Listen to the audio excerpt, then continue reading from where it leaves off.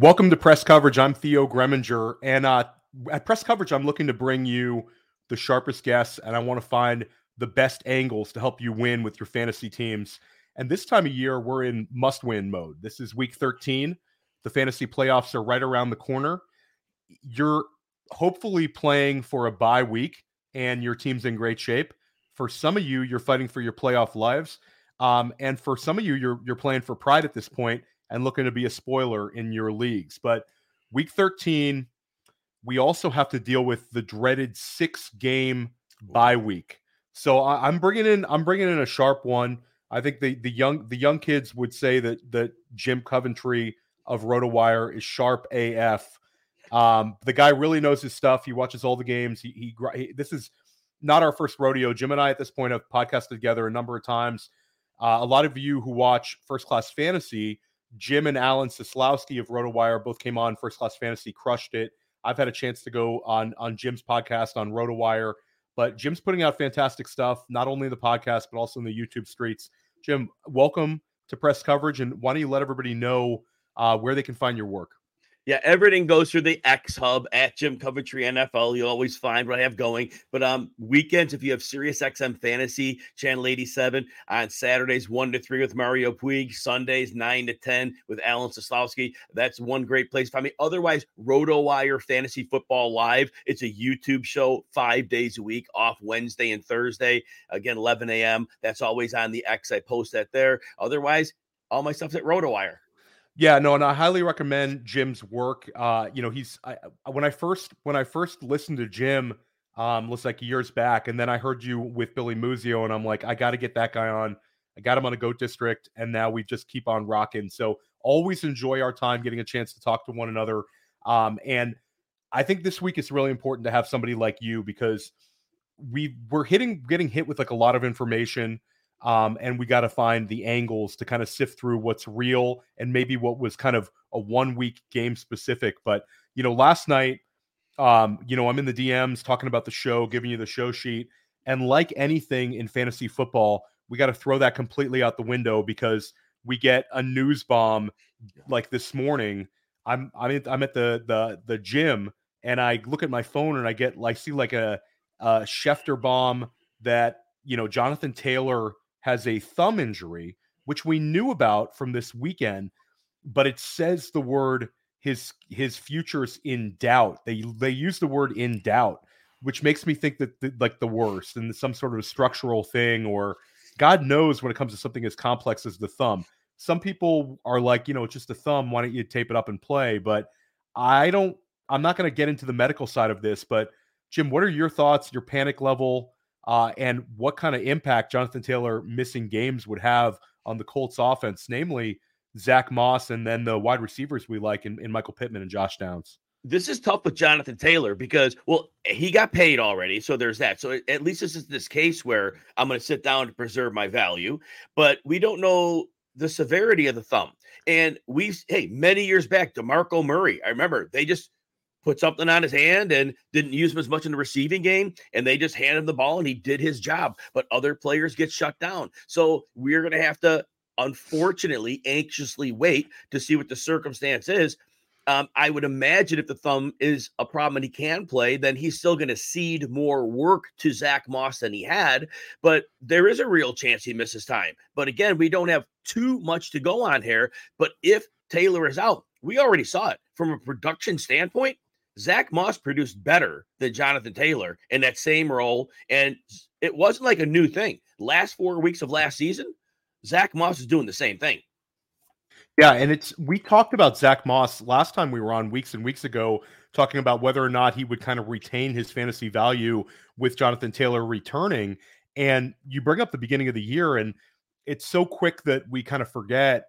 Zach Moss was not only putting up strong running back numbers, but he was putting up like week winning ones. He had a 20.7 point week, a 22-point week, a 33-point week, an 18-point week, and then he had the weird Jonathan Taylor returns production, and he got you another 14-point week. And then this week with Taylor, he gets you 55 yards rushing to go with 15 receiving yards. So like Zach Moss has been a Shane Steichen guy all year long.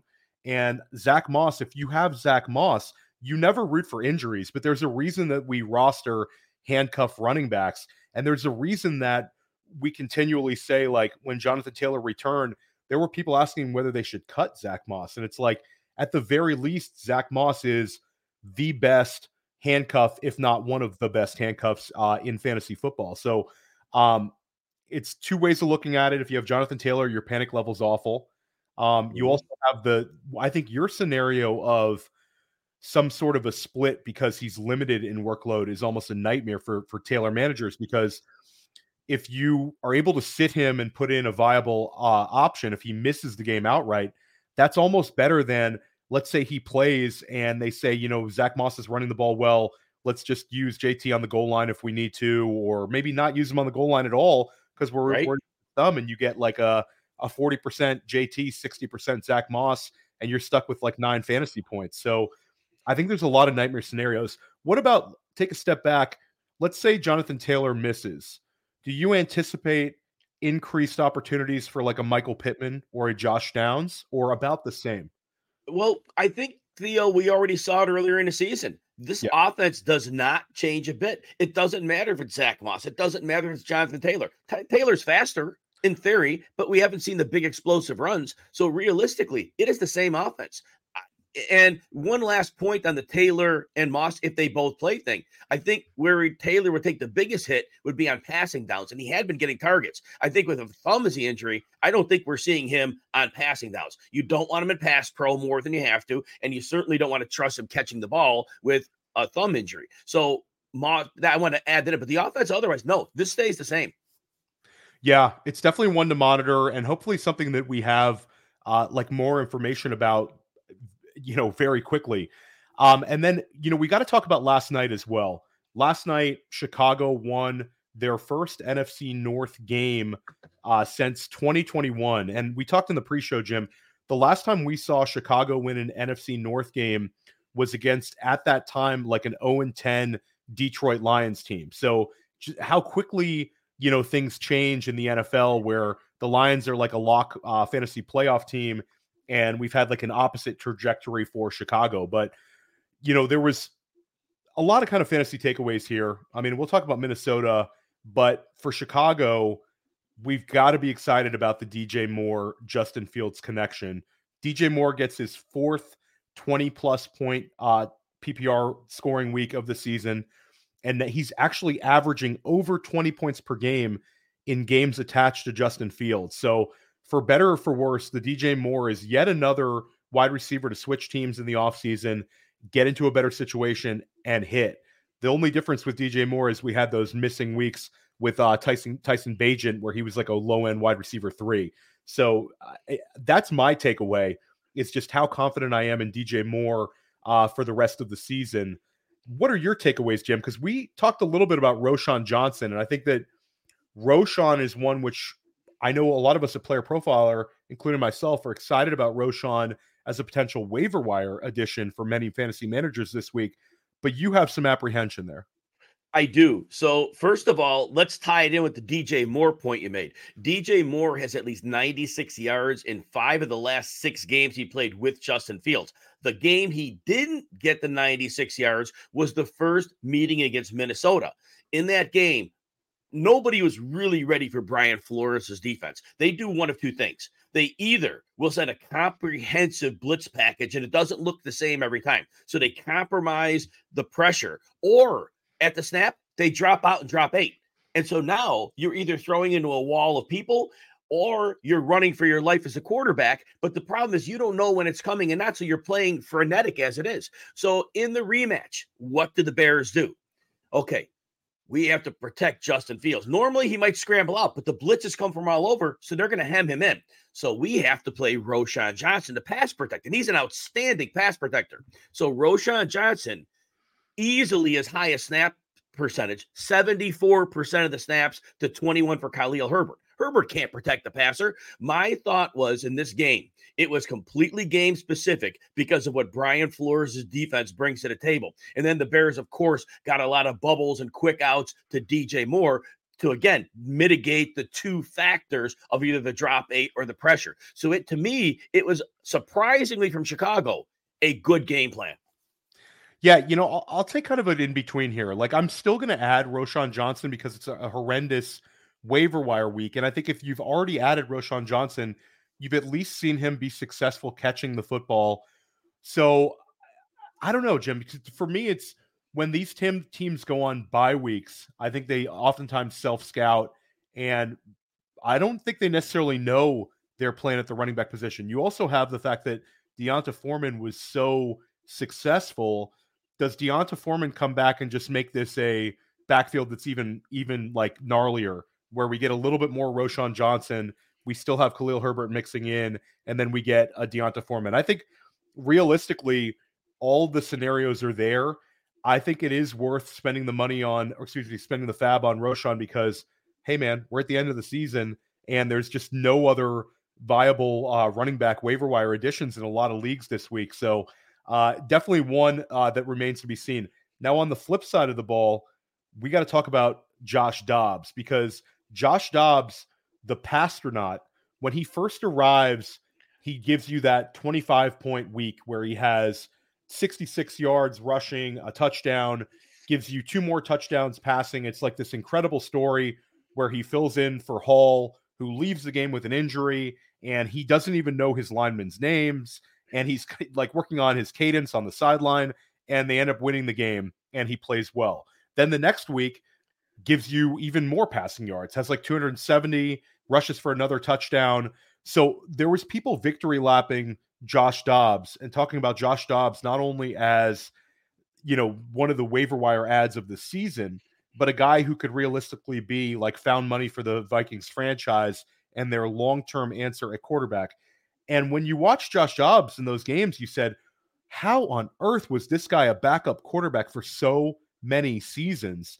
And then you end up watching last night and you're like, okay, I get it. Dobbs has 4 interceptions. He does find TJ Hawkinson on a big touchdown late, but it wasn't enough. They lose the game.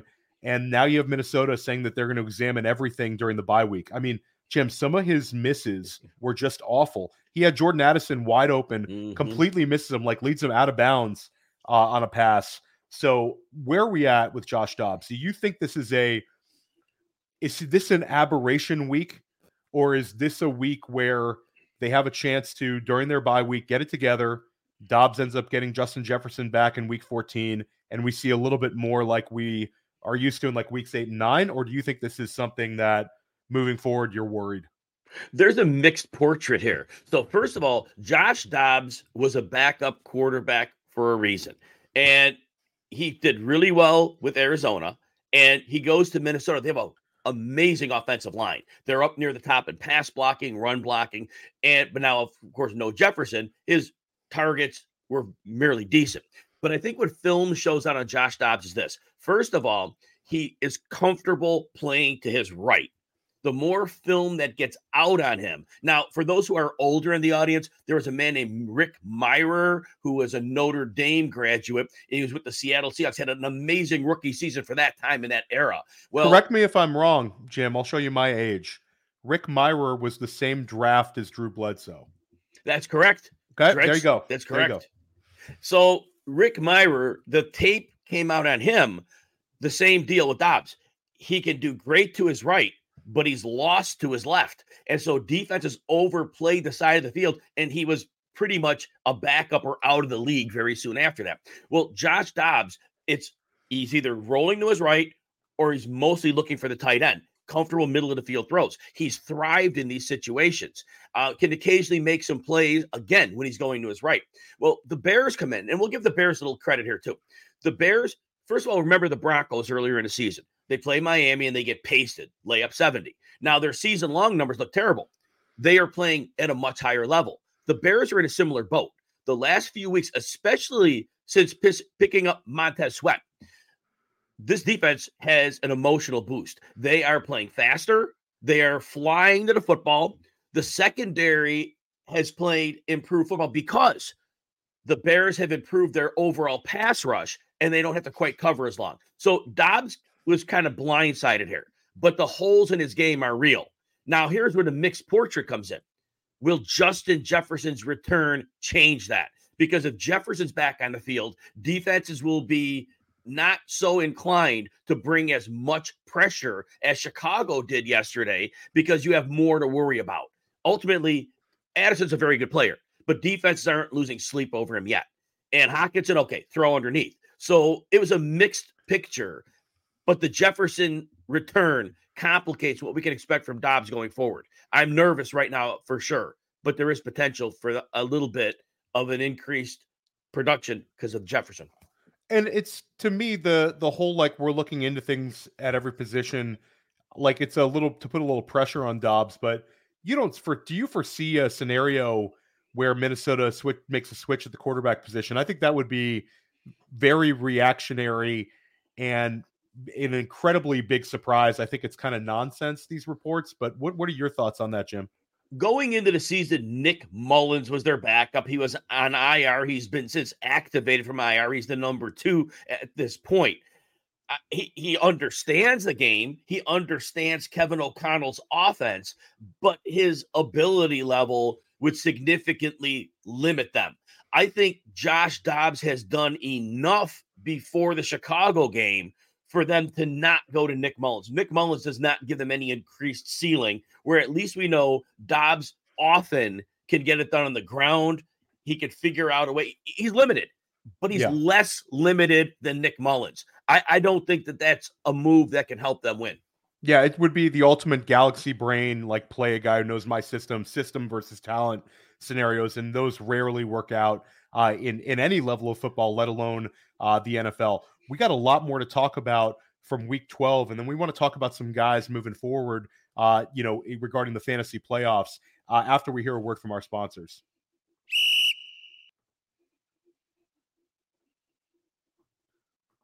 This episode brought to you by Mojo. Mojo is that player stock market. We love Mojo because we like making lifetime bets on players. You run out the clock on these guys.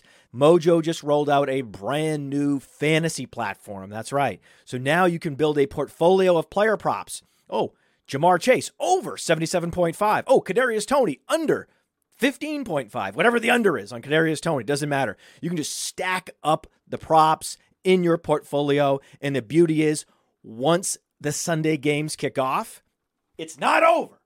It's not over until it's over with Mojo, because once those games kick off, you can then move in and out of positions. Let's say that you're well ahead of expectations. You can cash out. Let's say you're behind expectations. You're underwater. Well, you can double down. That's what makes Mojo so special, why they're different. Check it out. Go to the App Store, get the Mojo app, and use the promo code UNDERWORLD. The promo code UNDERWORLD gets you a 100% deposit match up to $100. So the promo code is UNDERWORLD, and they will match your deposit dollar for dollar. Go to Mojo, start building your portfolio, and then during the games, you can be a fantasy day trader. Woo.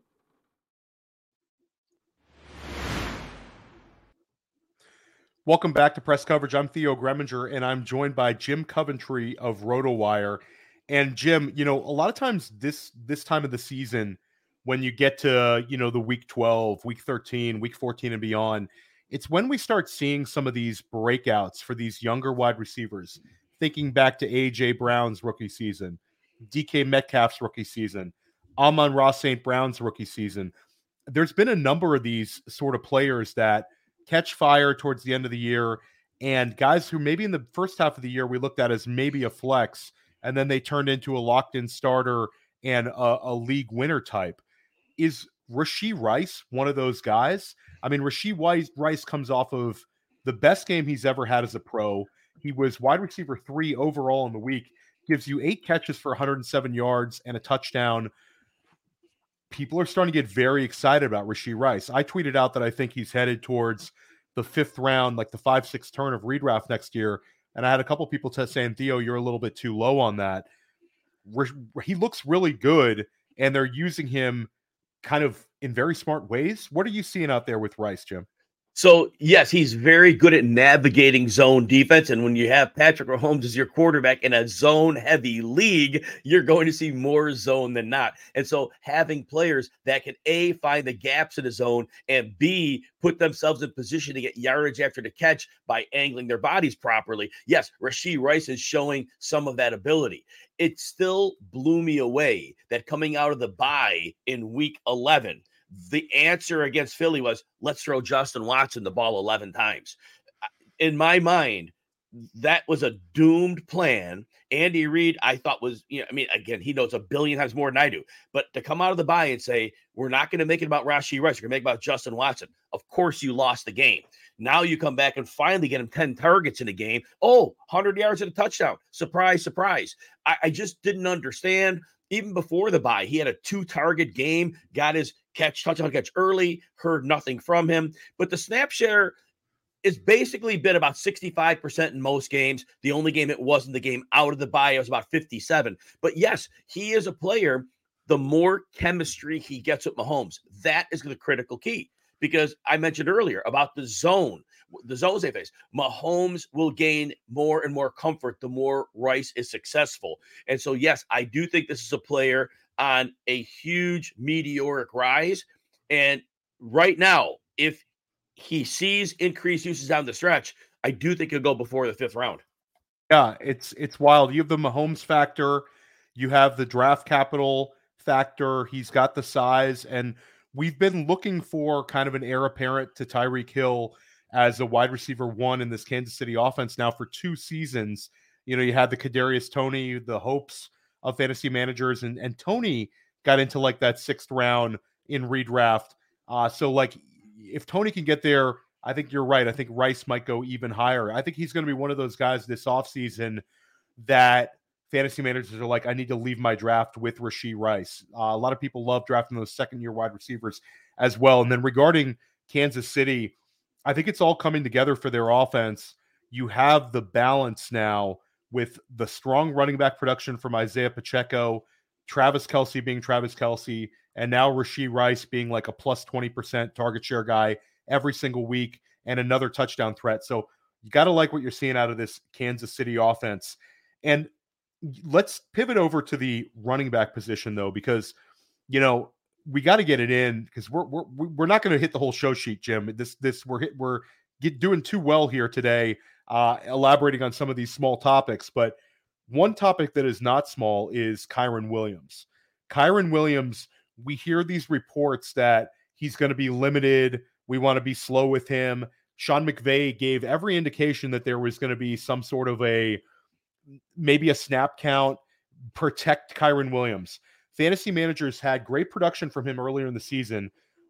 He gave you 158 rushing yards against Arizona in week 6, then gets injured, sent to the IR, misses all these games. Week 12 was circled on the map. So you had him in your lineup, but you kind of probably tempered expectations this week. He ends up giving you 143 rushing yards. Then he gives you 6 catches for 61 yards and 2 touchdowns. Unbelievable. Kyren Williams looks like he could be the league winner. The Rams are very much in the mix in the NFC for a wild card spot. And his return also seemed to kind of open up the offense and balance everything out. Matt Stafford passes for 4 touchdown passes, and that's with Puka Nacua and Cooper Kupp doing nothing. So basically, your thoughts on Kyren Williams and what you're seeing from this Rams offense moving forward, Jim? So Kyren Williams has at least 24.6 PPR points in all but 2 games. That is incredible. Undrafted in almost every fantasy league. But what the Rams have done, Sean McVay, he is a genius. He figures out different ways to adjust to what the league has going against him. We remember back in the Todd Gurley days, they were doing zone run and they were using the running back in the receiving game, and it was hyper successful. Well, in this version of the league with the zone defenses, running what we call duo, it's a downfield rushing attack. That is one of the answers to attacking the zone defenses. And Kyren Williams has been a perfect scheme fit with the duo run concepts they're using in Los Angeles. Obviously, they've also integrated him as a receiver. So double threat and the goal line work. He has been very heavily used at the goal line. Now, this game, it happened to be receiving work, but he was getting it done on the ground. So right now, yes, he is going to see an incredible snap share. The defenses will always have to worry about Matthew Stafford in the passing attack. So we're not going to see teams come in, load the box, say, we have to stop Kyren Williams. Because even though Cooper Kupp hasn't been uber productive. You've still got him. You've still got Nacua. You have a passing game to worry about.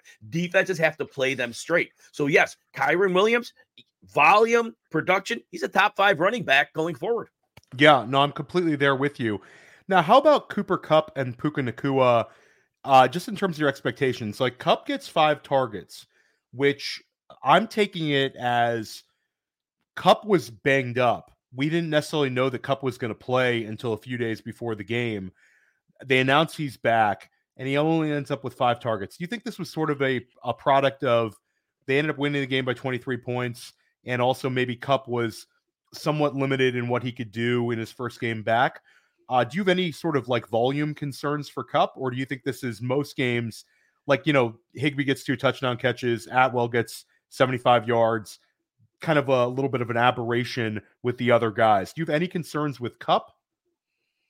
I mean, look at Kupp's last 4 games, and I know one of them had a backup quarterback. 2 for 29 and 7 targets, 4 for 21 and 10 with a backup quarterback. Yeah, what did he have? A 1 for 7? No, yes. A 1 for 11 against Seattle. 27% of the snaps. Okay, so he got hurt, and that one limped out an ankle. But again, and then the 3 for 18 this week. Right now, something's not working in this offense, and it's not like because Kupp's not getting it, Puka Nacua is. Nacua, when Kupp went out with the ankle, ends up with 70 yards and a touchdown. But other than that, Nacua had 3 games under 30 yards. So right now, and we saw Darrell Henderson and Royce Freeman producing when they were in, not to the level of Kyren Williams. So right now, it looks like their defense is playing enough. I mean, they can get torched in the pass game, but I think they want to control some clock. I think they want to try to keep the defense off the field. They're going to run the ball, and they're going to throw enough. But with Kupp not getting like all the targets, and right now, the offense passing game is not going crazy. We had 4 touchdowns last week. Yeah. But Stafford only threw for 229. That was a blowout win. But no, this passing game is not going right now. And it's like, if somebody's asking me Coop or Nacua, who do I start? Kupp or Nacua? I'm saying, well, start Kupp, but they both have floors. And I trust Kupp to get it done more. I don't trust either of them right now.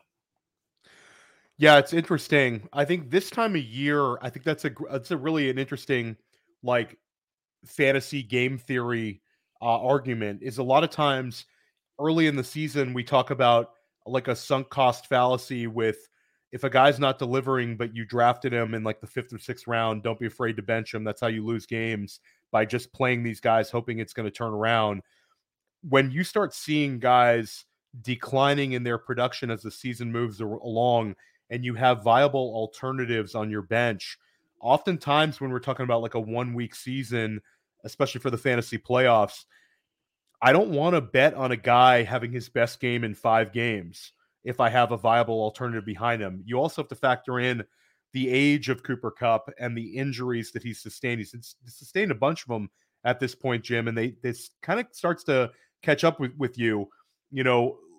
Maybe in the offseason he heals up and we see, old Cooper Kupp for another season next year, but we might be seeing, the decline of him. And we talk about Puka Nacua and how his production's kind of wavered of late. I know he had the touchdown last week, but you have some concerns about him as well, maybe a little less. But one rookie who is absolutely in fuego is Tank Dell.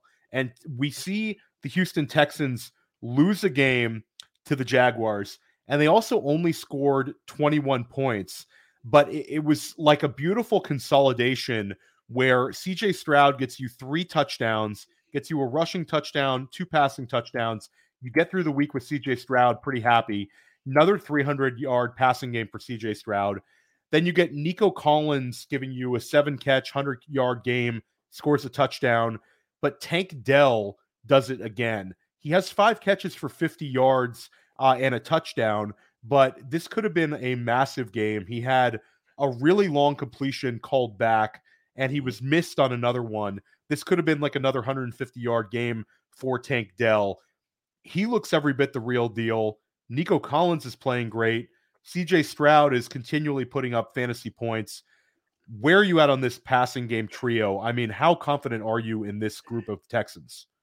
I was very anxious to watch the game between the Texans and the Jaguars because this was the first time that we saw a team in a rematch against them. Stroud had burned the Jacksonville defense. Now the Jacksonville defense may not be world beaters, but they're quite good. They're solid, average, above average defense. So I was interested to see how they would come out and prepare for this game. And look, Houston only scored 21 points, but Houston passed this test of flying colors because with adjustments made, the fact that Stroud was still able to get his stars the ball, that is that sign for CJ Stroud. That's the superstar sign. When you see somebody's change up or their reaction and you have an answer for it. So that is incredible. Now, Tank Dell, I still trying to get my mind around 5'8", 165, only like a 4.47. He's for his size, that's a slow speed. He should be running, he's like below the median percentile. Well, he's just a football player. And that's what happens sometimes. Anything we see, any numbers we have, what college production was, sometimes you just get in the right spot and you are an outlier. You are just this football player. And the fact that he won and he got open in the front of the end zone on a scramble play with his size, it's like, how does somebody like not get in his way? But yet this man knows how to perform. Look, Theo, right now, it's going to be really hard for me to rank him outside of the top 20 receivers each week. And that might not be enough. That might not be enough, but it's still like at some point, look, I want to make one point here, Theo. Tank Dell is making big play after big play, right? This is a league that Jamar Chase took by storm a few years ago with big play after big play. The league with the two high shells, they were able to limit most of Jamar Chase's big plays. His damage now is coming underneath, intermediate stuff. He isn't getting consistent downfield passes. The league took Jamar Chase mostly away from that. I have to think that next year when the league resets on a player, the league is really bad with in-season adjustments on single players. But if they could take away Jamar Chase's big play ability on a regular basis, you have to think they could do it to Tank Dell. It'll be very interesting because, you bring up the speed of 4.47. When you watch him, though, it's one of those guys that plays faster in pads and maybe doesn't necessarily test well in the 40 because he looks like a 4.3 guy out there. Right. One of our colleagues here on our podcasting network, is Jax Falcone of the Undrafted, who I think when it comes to Dynasty is one of the sharpest guys out there, Scott Bollinger, a.k.a. But he's been with saying the name Tyreek Hill. And it's kind of like when Tyreek Hill came into this league and was just different. And Tank Dell's doing it in different ways, but the ability to continually burn NFL defenses, make big plays, have these huge 20-plus point weeks. I mean, right now, from a rookie perspective, Tank Dell's having one of the best rookie seasons of all time. Mm-hmm. He's probably the best third-round NFL draft pick rookie since like Keenan Allen. And he's not hitting quite Jamar Chase and Justin Jefferson rookie year numbers. Those guys were like high 17 points per game, but he's averaging more points per game than Jalen Waddle, who was a borderline wide receiver 1 as a rookie. He's averaging more points per game than Amon-Ra St. Brown, who was a league winner. And he's averaging more points per game significantly than Garrett Wilson, who was the offensive rookie of the year. And he's not going to hit the Odell Beckham, Randy Moss rookies levels. Like, he's not there. But at the end of the day, when you're talking about the best 20 rookie wide receivers of all time, Tank Dell and also Puka Nacua are going to be there. So he'll be an interesting one that we're talking about like all summer long, Jim.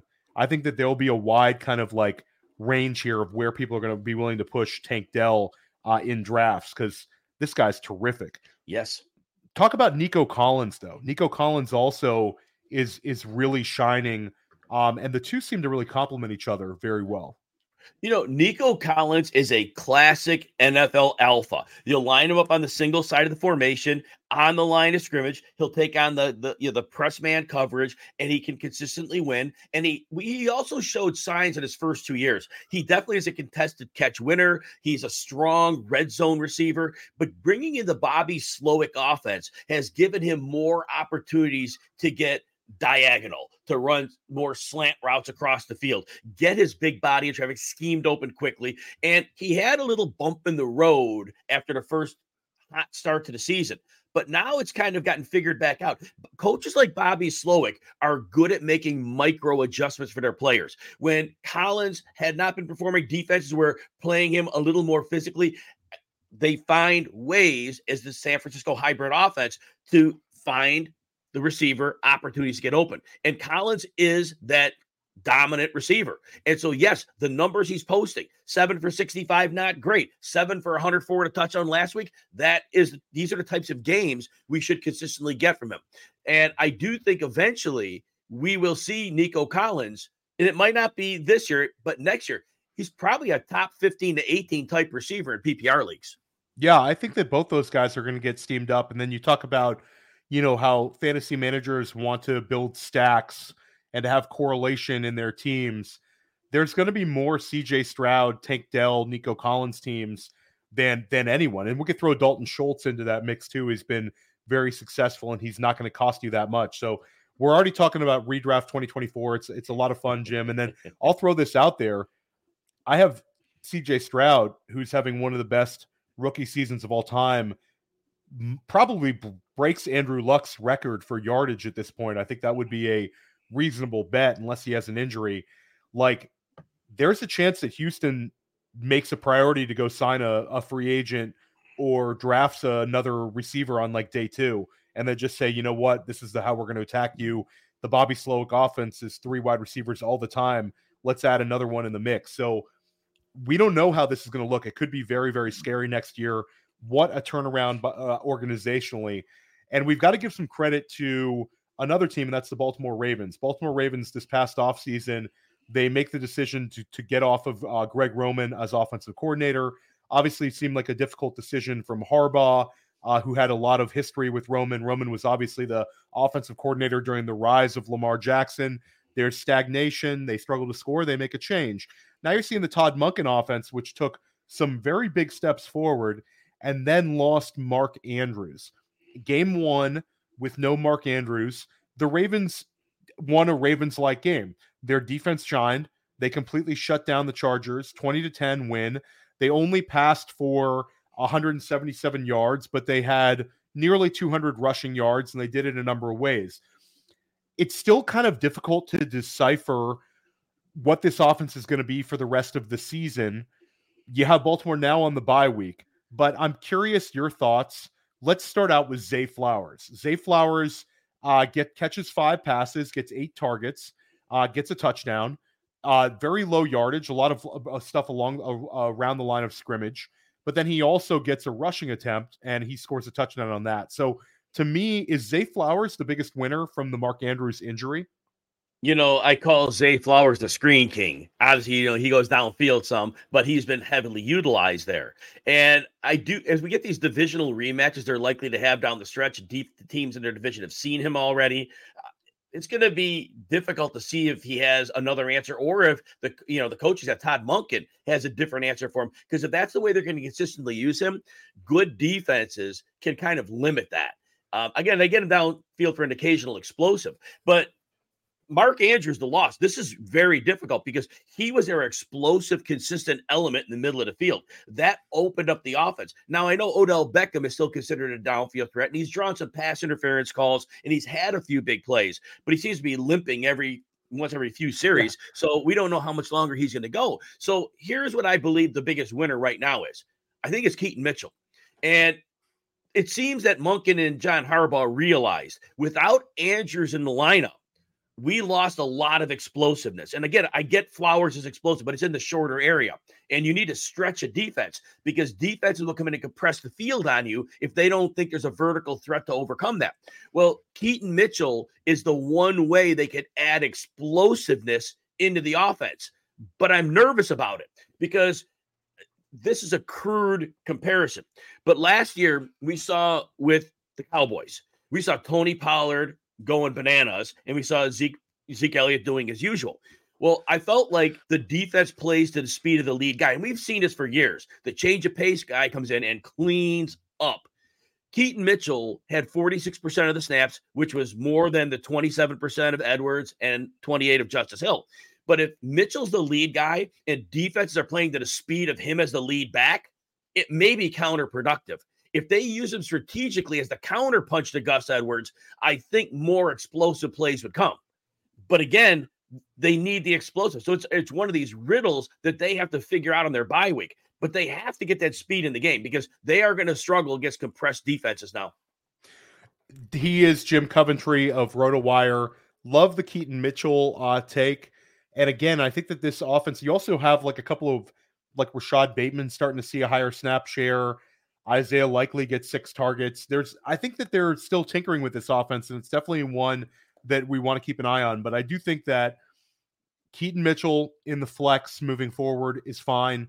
And I think Zay Flowers locked in wide receiver 2, just based on the game planning for him. So this is definitely an offense to keep an eye on when we return from bye weeks. And speaking of bye weeks, no team has had a bigger offensive turnover in a positive way post bye week than the Dallas Cowboys. The narrative at first was, oh my gosh, look at CeeDee Lamb. CeeDee Lamb is doing historically great things here. CeeDee Lamb, of course, had the 3 straight games with 150 yards receiving and 10 plus catches. First player in NFL history to do that. But now the narrative is shifted. I mean, CeeDee Lamb is still crushing it, but the narrative seems to have shifted to Dak Prescott. And how could it not? Dak Prescott goes the game before the bye week. Dak ends up having a strong game for fantasy, kind of like a sigh of relief for Dak managers who were considering benching him at that point, where he starts the year out with 5 straight weeks of minimal production. And a couple of those games were not his fault. The defense was just completely demoralizing people. You think about that Jets game, that Giants game, there was no opportunities for Dak, but then the Arizona game was like rock bottom. Now they go into the bye week, and it's been ridiculous. The first game back, 300 yards, then a 370 passing yard game, a 400 passing yard game. The Carolina game, they're completely in control, really no need to do anything. And then this Thanksgiving, one of the most disrespectful and cocky and awesome things I've ever seen an NFL player do was Dak Prescott eating a turkey leg with a lot of game to go. I think John Madden would have loved that one. But Dak has been QB1 overall from weeks 8 through 12.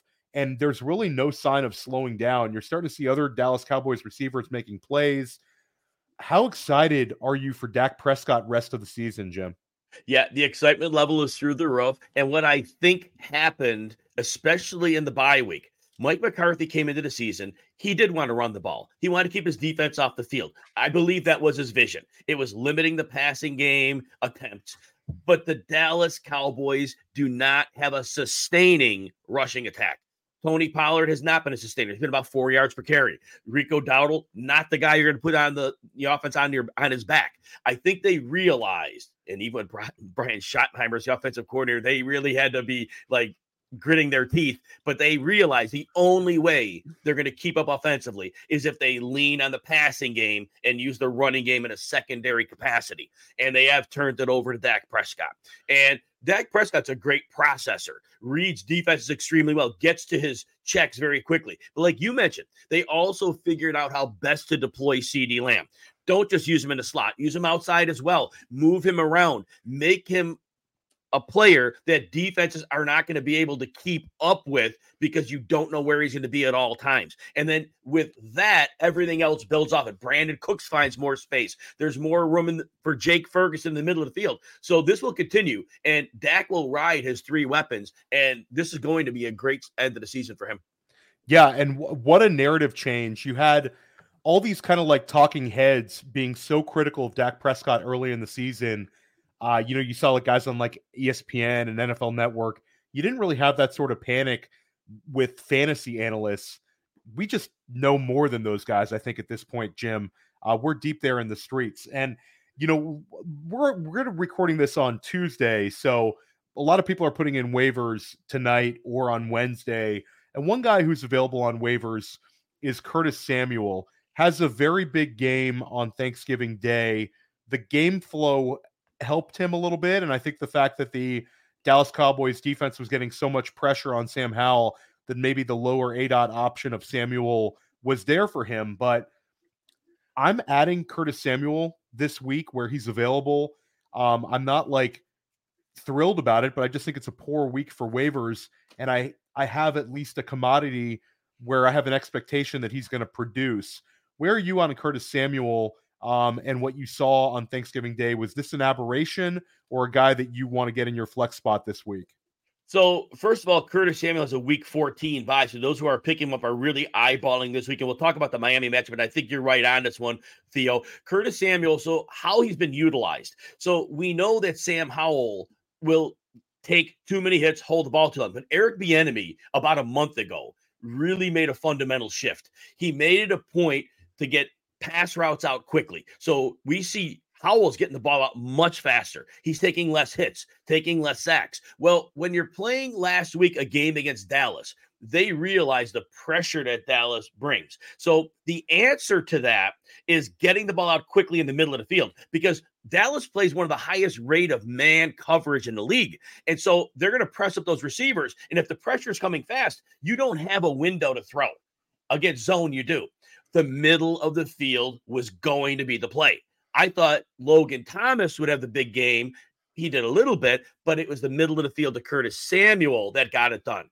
This week is more of the same. Now, I know Miami lost Jalen Phillips. That's a huge loss, but they still have enough pass rush to get to them.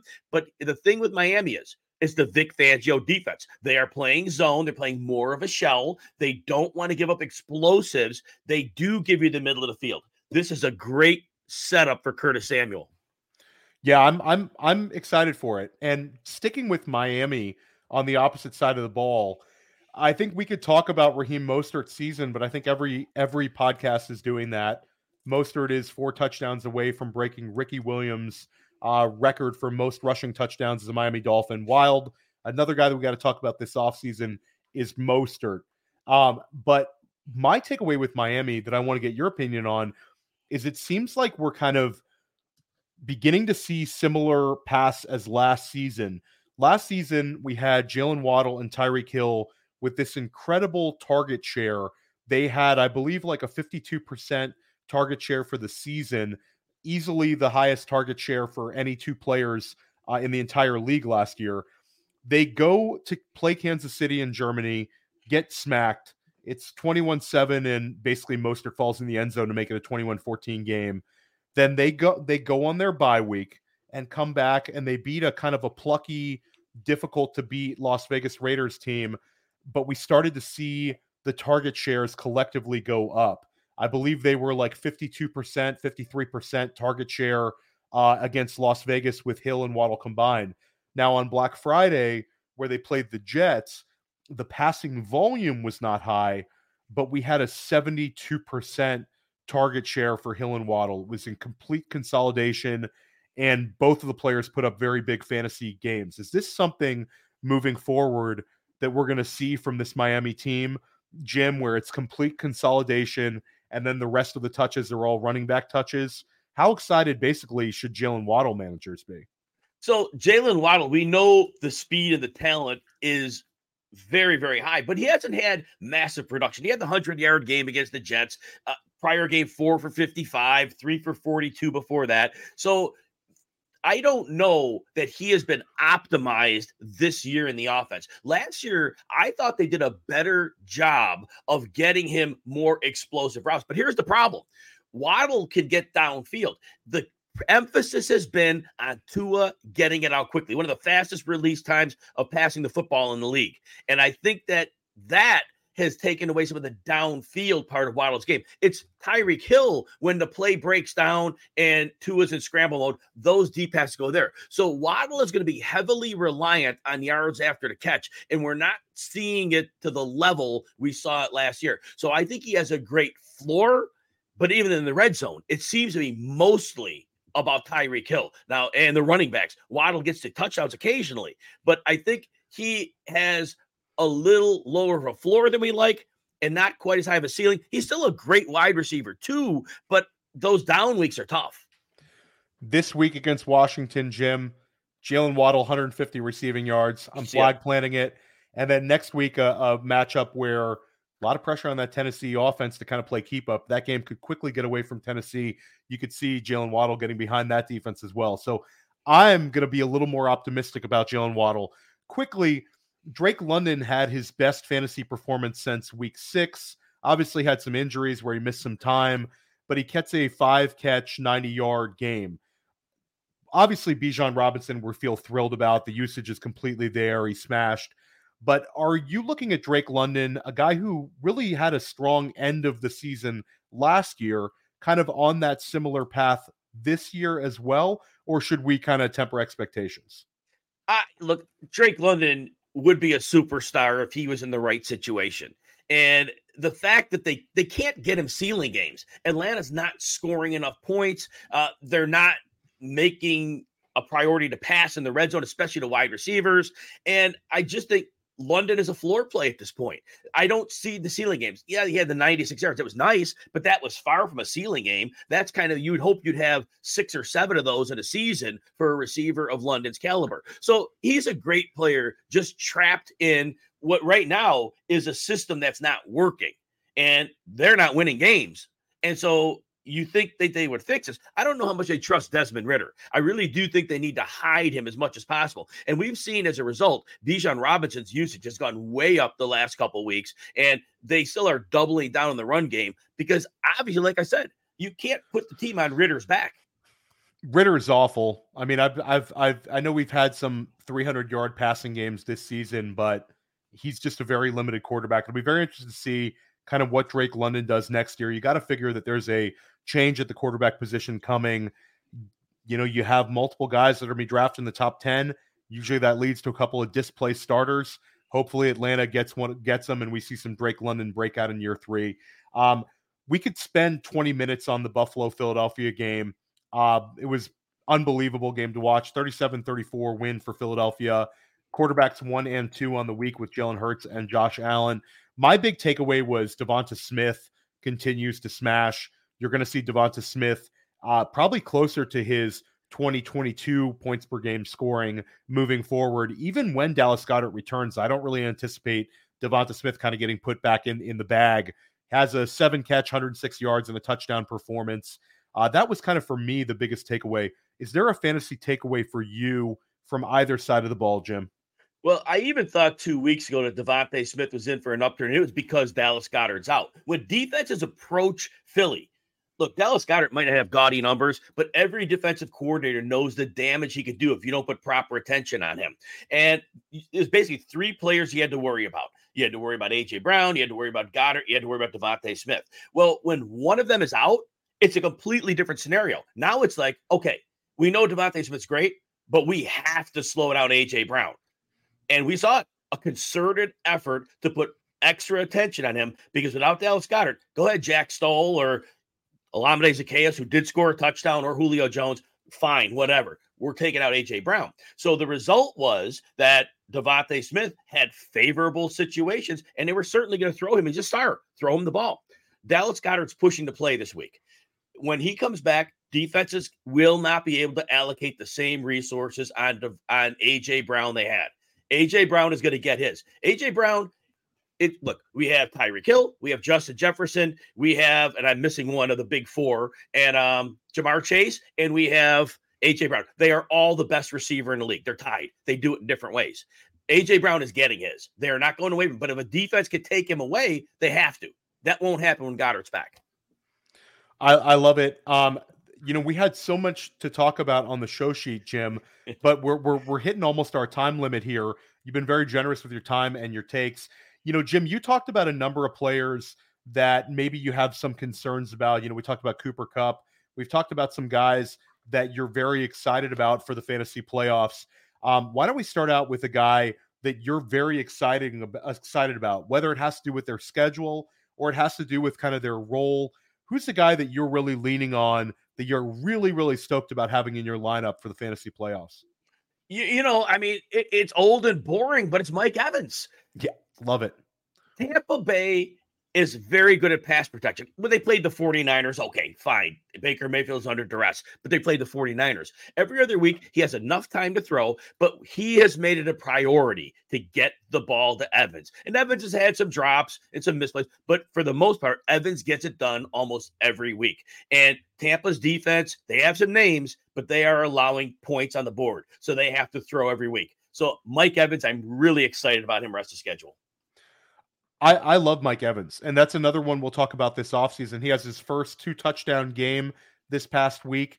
He's scoring a touchdown every single week, like you said, Jim. Starts out the season with 3 straight games with a touchdown.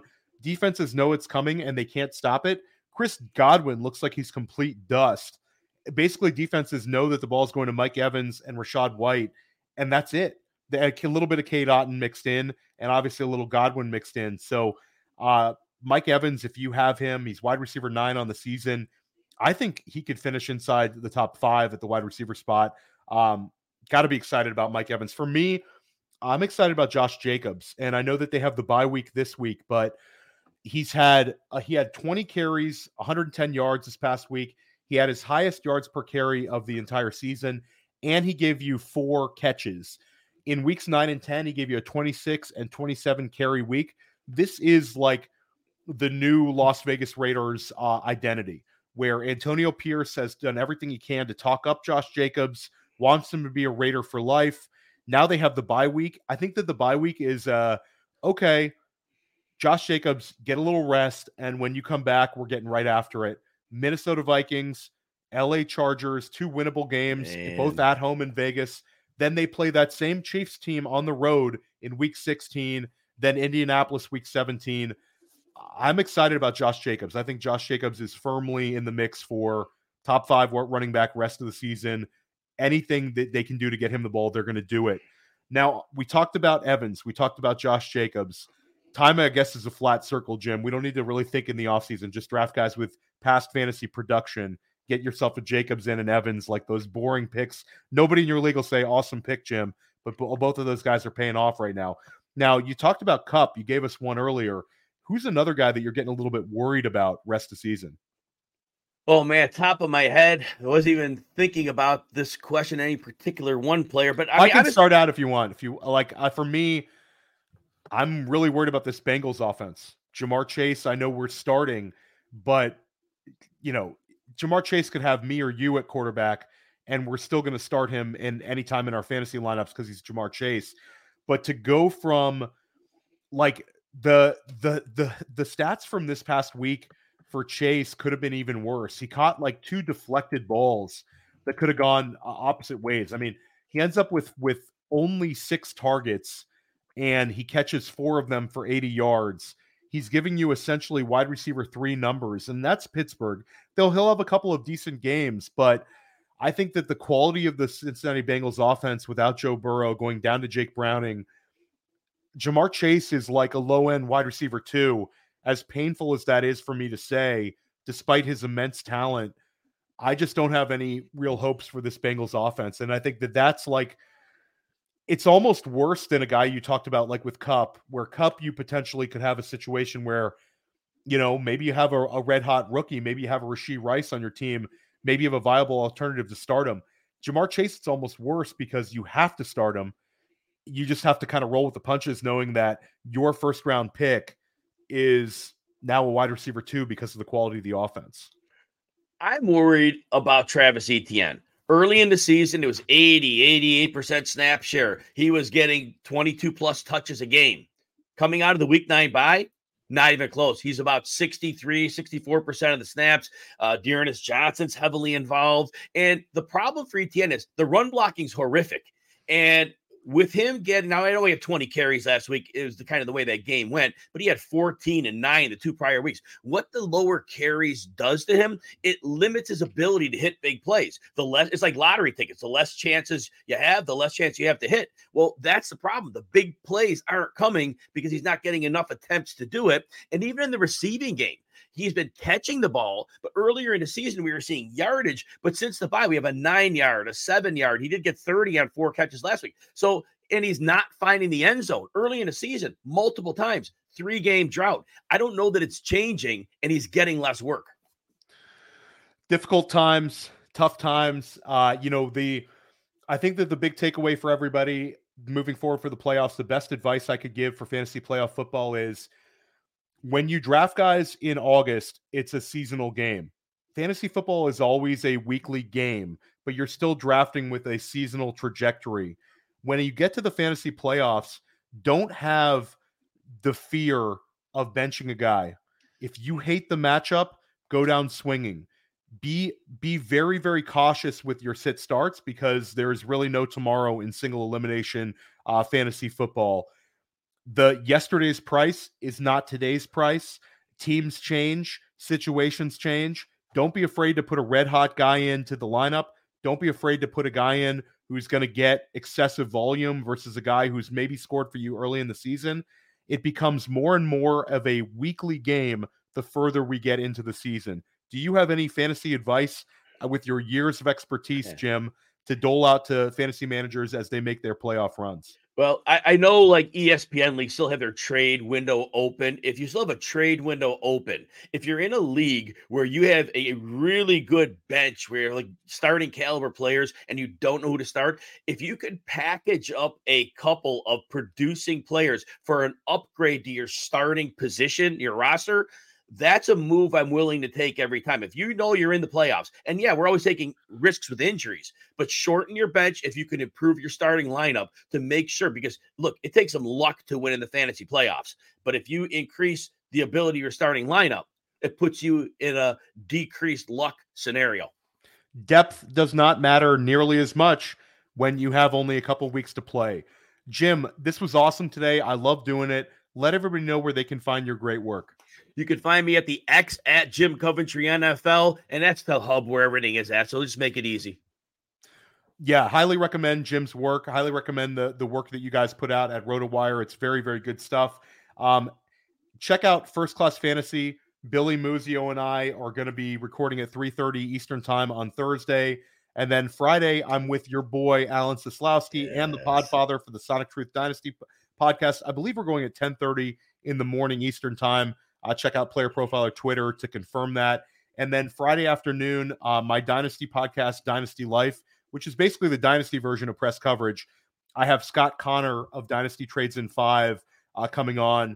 Scott's one of the best out there when it comes to discussing Dynasty. So definitely check us out. Check out my waiver wire article that drops today right on playerprofiler.com. And everybody, it's time to get after it. Let's take a little extra time with your lineups. Take a little extra time with your waiver wires. You know, before you know it, this thing is going to be over, and it's going to be the off season. Put everything you have into it. Jim Coventry, check him out at RotoWire, and we'll check you guys later. Have a great rest of the week. Hey, I want to take a moment to thank you for tuning in. It's important to me that all of our media be free. This is only possible because of you, allowing a true independent sports media enterprise to thrive unlike any other in the business.